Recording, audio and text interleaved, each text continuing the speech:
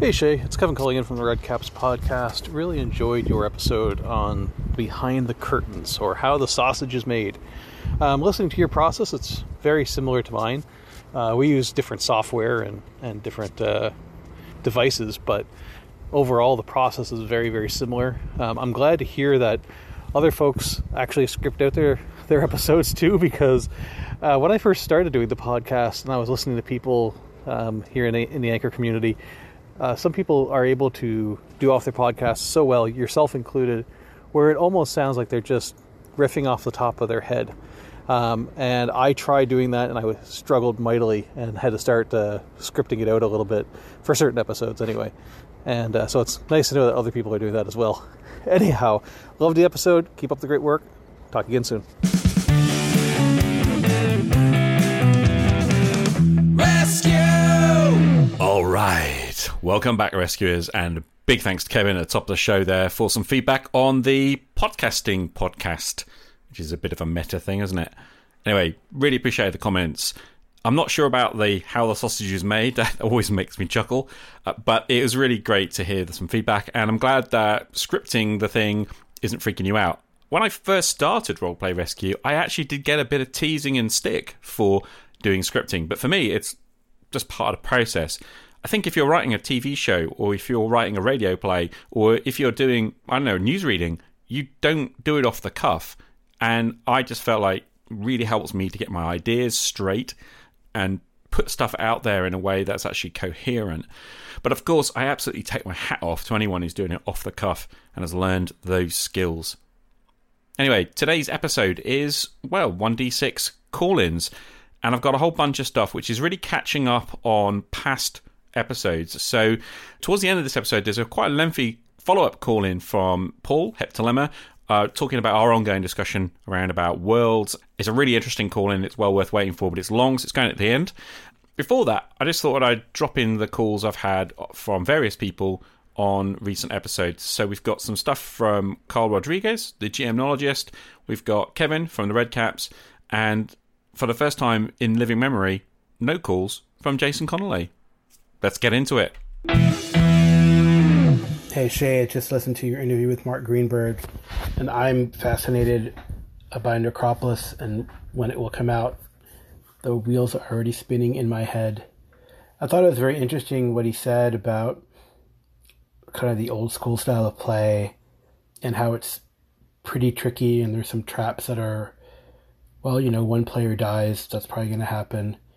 And actually, I feel that Wizards has done that already with one of their adventure products, switching from, fighting things to tricks and traps. And I ran it and it just seemed not to work. And maybe it's just the wrong players, and I hope it's not because modern players don't like tricks and traps and just want to video game things. I don't know. What do you think? I'm looking forward to it. I backed it.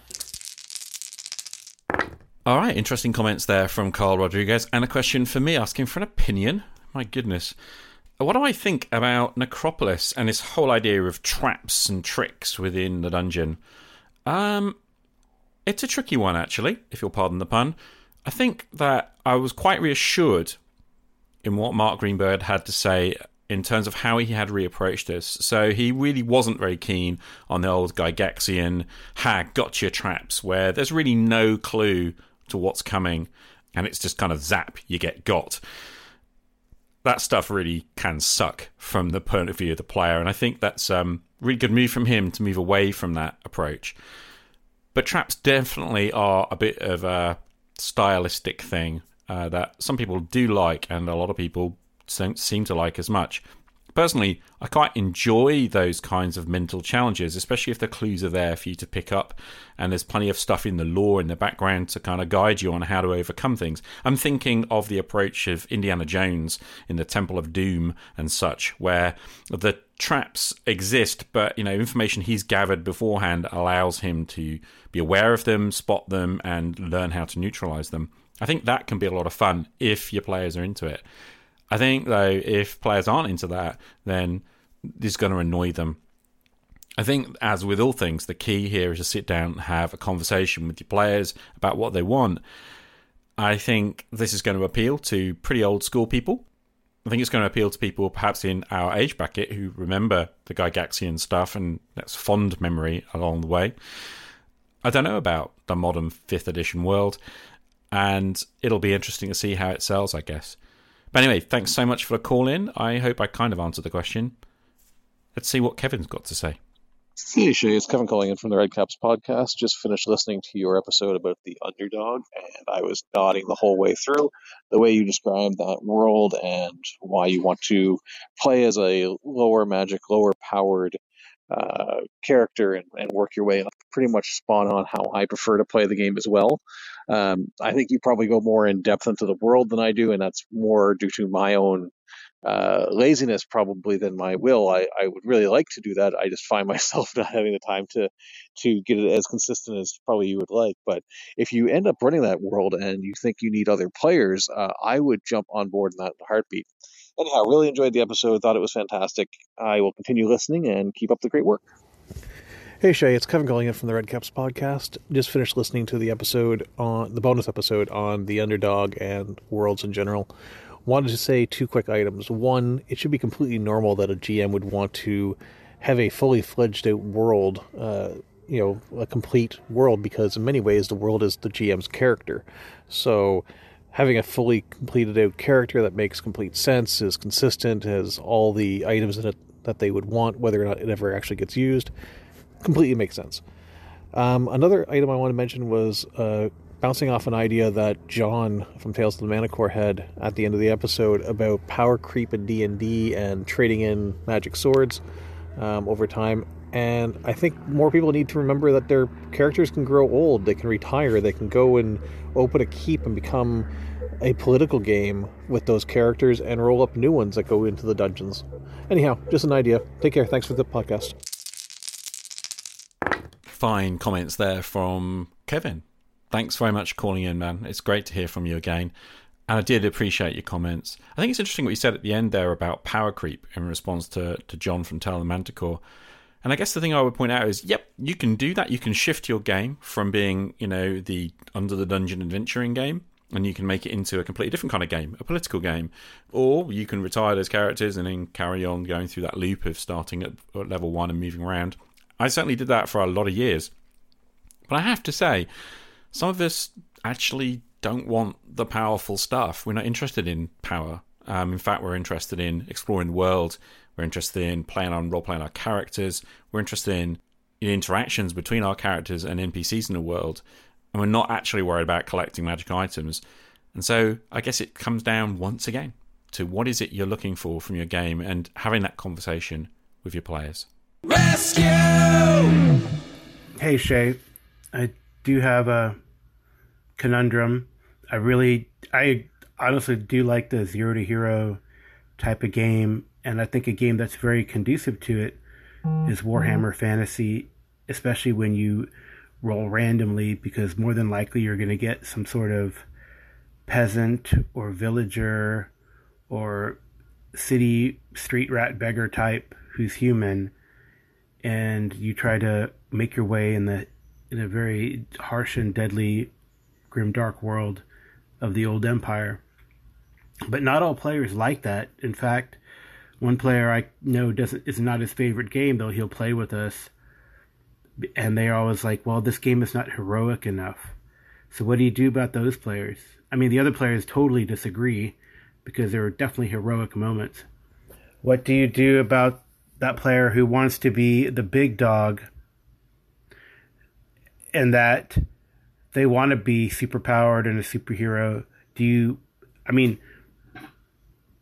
don't exclude them. I don't think you're that type of person that would exclude them, but how do you convince them or get their head wrapped around the zero to hero underdog concept, when I guess the reason they do play is so they can be larger than life, right?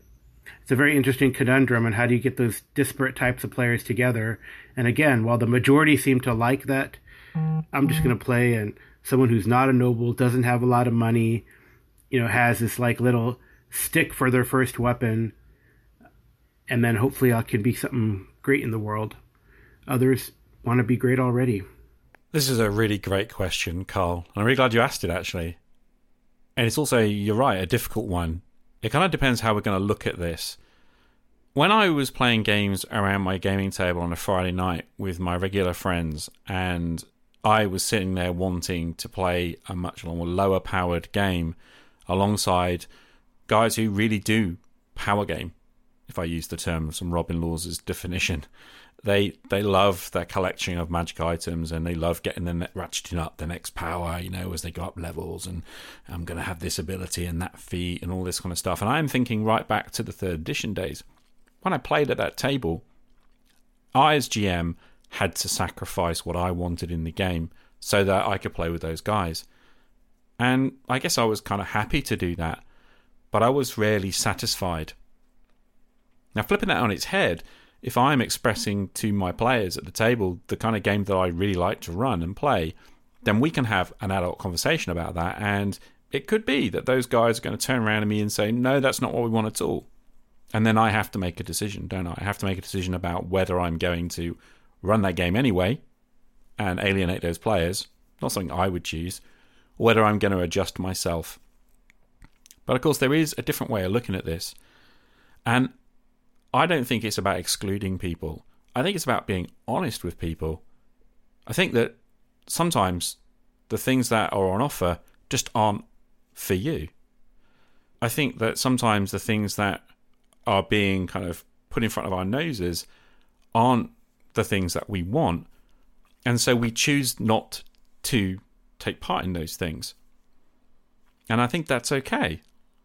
I think the difficulty is when you're being sold a bill of goods for one thing and actually what you get is very different. I think it's kind of crueler, actually, to offer a player a game without specifying, what you're looking for, what you're trying to evoke, what experience you've got on offer, and then kind of con them into playing and then feel disappointed down the line. My experience is they're going to leave anyway. So why not be honest about that up front? Looking at it another way, when I used to work for Games Workshop, one of the cardinal rules, we had the kind of 10 commandments of customer service, and one of the cardinal rules was that you didn't sell someone something that they didn't need. Now, you could argue that nobody needs toy soldiers and war games rules, right? So, fair enough. But putting that aside, quite a lot of time you'd have parents come in with a long list of stuff that their kid wanted, say for Christmas or their birthday. And they go through this list. What I used to do is I used to pile this stuff up and kind of see what there was. I could visually see what there was, and they could see what there was piling up. And then I would ask some questions. I'd ask some clarifying questions about who they were buying for. Was this a person who was an experienced gamer? Or was this somebody who was a beginner? How old is this beginner? And so on. And quite a lot of the time, what I would do is end up making a recommendation for some completely different products. Sometimes, quite shockingly, I suppose, to some people, those products would add up to less money in terms of value as well, because I knew the product range better than the customer did, especially if they were an outsider to the hobby, buying for someone who wanted to get into the hobby. And so I could offer them the appropriate stuff for the person who's actually going to start this hobby. And when it comes to our hobby, I think we have to be honest enough to say that what we are doing, what we are offering, might not be suitable for everybody out there, and that's okay. It isn't excluding someone to say, I don't think you're going to like this. It isn't a bad thing to have honesty and the integrity to say, you know what, I don't think what you're wanting from your game is what I'm going to offer. I personally would always allow the person to make the choice for themselves. I'm not going to say, no, you can't come play with us, but I am going to be pretty clear about what's on offer. And if they start to complain during the game later on, I am going to be clear and say, well, I told you so, right? I told you that this is what we were trying to do. So yes, I do think it can be a conundrum, but I think it's a less of a conundrum if we're actually talking to each other openly, expressing what our desires are, and kind of taking things from there. Because I'll be honest with you, Carl, I have sacrificed what I wanted in my gaming for decades because I didn't have the courage to say to my friends in front of me, you know what, I don't really enjoy playing Dungeons and Dragons, or I don't really enjoy playing this kind of super heroic game.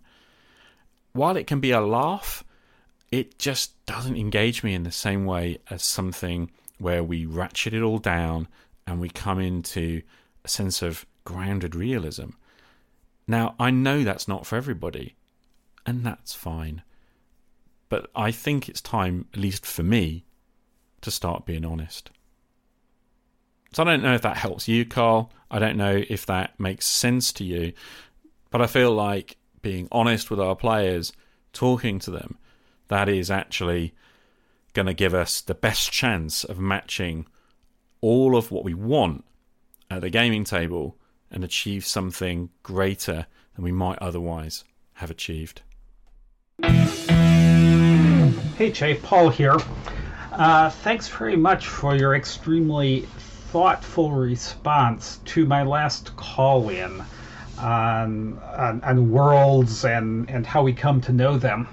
I wasn't sure if I was going to call in again, because it seemed like a pretty good exchange, but there was something that kept nagging at me, and I couldn't quite put my finger on it. It felt like somehow we were talking at cross purposes. There was just something that wasn't quite right. And I couldn't figure out, was it the epistemology? Was it the sort of the way we come to know the worlds? Through play, through the table, through reading about it in books? Was it ontology, sort of the belief about the realism of those worlds? And I think the argument I was making in the last call is we're actually closer than that. So when I was mowing the lawn tonight, I was listening to Ken and Robin episode 455. And the first segment there, they're talking about introducing cities to players. And both Ken Hite and Robin Laws have a bias towards the real world. So rather than secondary worlds, they use the primary world as the place to start from. Particularly, Ken beats this drum all the time. But Robin Laws made a point in that episode that if from the purposes of play, there isn't actually that much difference between introducing an imaginary city and a real city. So, if you take Minas Tirith versus Philadelphia, at the table, what's the real difference there? And or something that's being made up on the fly. And I was trying to put my finger on it. So, Philadelphia is, completely believable. It's obviously not an act of subcreation in the way that you're talking about in this book by Mark J.P. Wolf, which I looked up and tried to add to my list, but it turns out it ranges from $60 to $200, so that's probably going to sit on my wish list for a while. But there's something I think important there that I'm really curious to get to the core of. So you say a world that's utterly believable, that can sustain stories, but exists outside the story. That's Philadelphia, man. It's right down the street from me. Philadelphia does not exist to support any particular story or any particular set of characters, but it's going to emerge at the table in a very particular way. And, if you, invent a name for a particular craft beer bar on the fly, that doesn't change anything fundamental about Philadelphia, and it doesn't necessarily matter. If I ran Ptolus, I wouldn't care about the exact details necessarily. It's the idea of Ptolus. It's the way it facilitates something that comes out at the table. So it's this difference between so how it unfolds through what we do together at the table. It isn't necessarily existing as the backdrop to a story, but the way the details come out do support the story. So sometime over the summer, cannot remember when, time is weird, but you talked about a game your wife ran, and you were really enjoying it until it came through that she was, and I'm paraphrasing wildly here, basically just making it up, and that broke the illusion for you.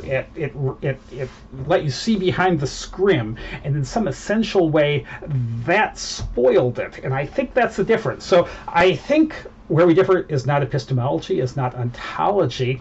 Perhaps it's teleology. It's is the act of thinking about this world done in the right way to the right end. If it's done directly to facilitate play instead of aiming at just creating the world, is that the essential difference? So at the end of your response, you ask, maybe, or you say, maybe you're totally wrong. I don't think this is something that it's possible to be wrong about. I mean, these are sort of really abstruse philosophical approaches, but I think it's really interesting to talk about. So I guess I'll leave it there, and I'll be very interested to hear what you have to say about that. Thanks a lot, Shay. Keep up the podcast.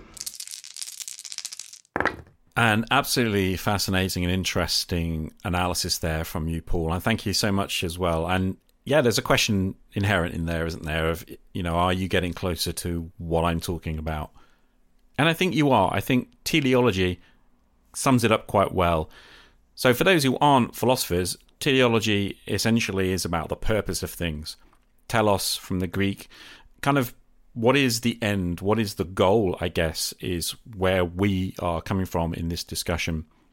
Now, for me, the goal is to provide the player with an experience of entering a fantastic world and to experience a deeper otherworld immersion into that world in a similar way to how I have come to believe in the primary world around me. We are offering the players the opportunity to, over time, sink into and immerse themselves within the other world. Alongside that is the desire to inhabit our character's perception.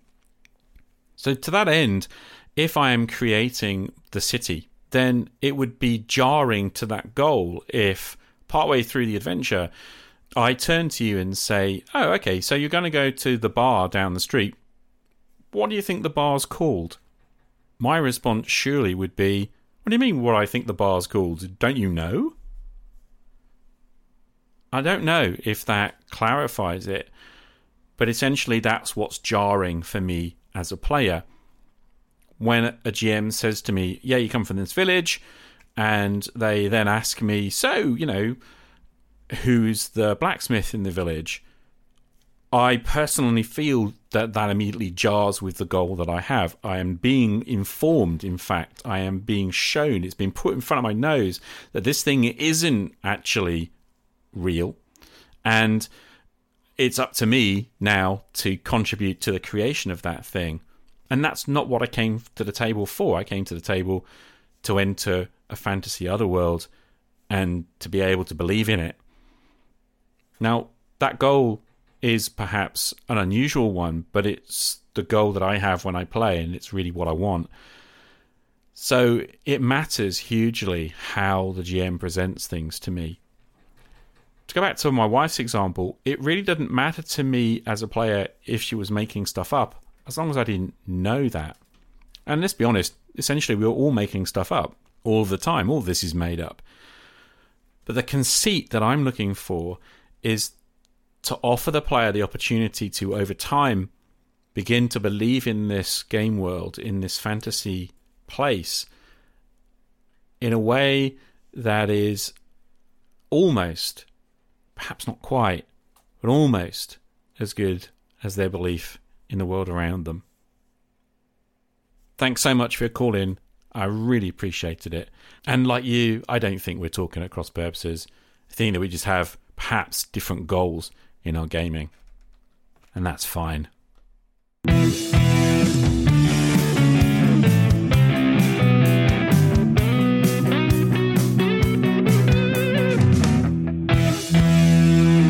And so that's it from this bonus roleplay rescue call-in episode.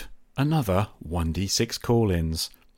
Massive thank you to the callers, to Carl from the GMnologist, to Kevin from the Redcaps podcast, and of course to Paul, also known as Heptalemma. Really appreciated those calls. Insightful and thought-provoking stuff that I really enjoyed. So thank you. And that's it. I'm going to wrap it up there. I hope that there has been something useful or interesting for you, and I hope that you'll continue to listen to this show. Don't forget, if you've got questions or comments, you can drop me a message at anchor.fm/rpgrescue. Just click on the message button. Or you could record, as Paul Hectolema did, on your personal device and email me the sound file to hello@rpgrescue.com. My name is Che Webster. This is Roleplay Rescue. See you again on the flip side. Game on.